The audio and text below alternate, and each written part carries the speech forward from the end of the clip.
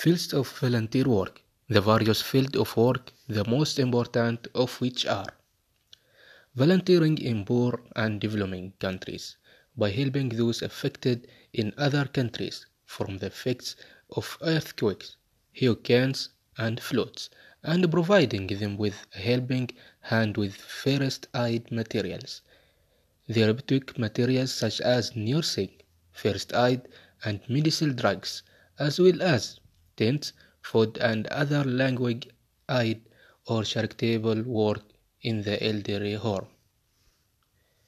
Volunteer in public places by providing manual assistance in cleaning and beautifying them, by organizing gardening and cleaning gardens to make them beautiful, cleaning and improving streets, painting sidewalks and sweeping streets and removing garbage dumping in them. Volunteer in the field of emergency, and they by spreading methods of dealing with emergency cases and first aid, and helping those affected by natural environmental disasters such as earthquakes and volcanoes.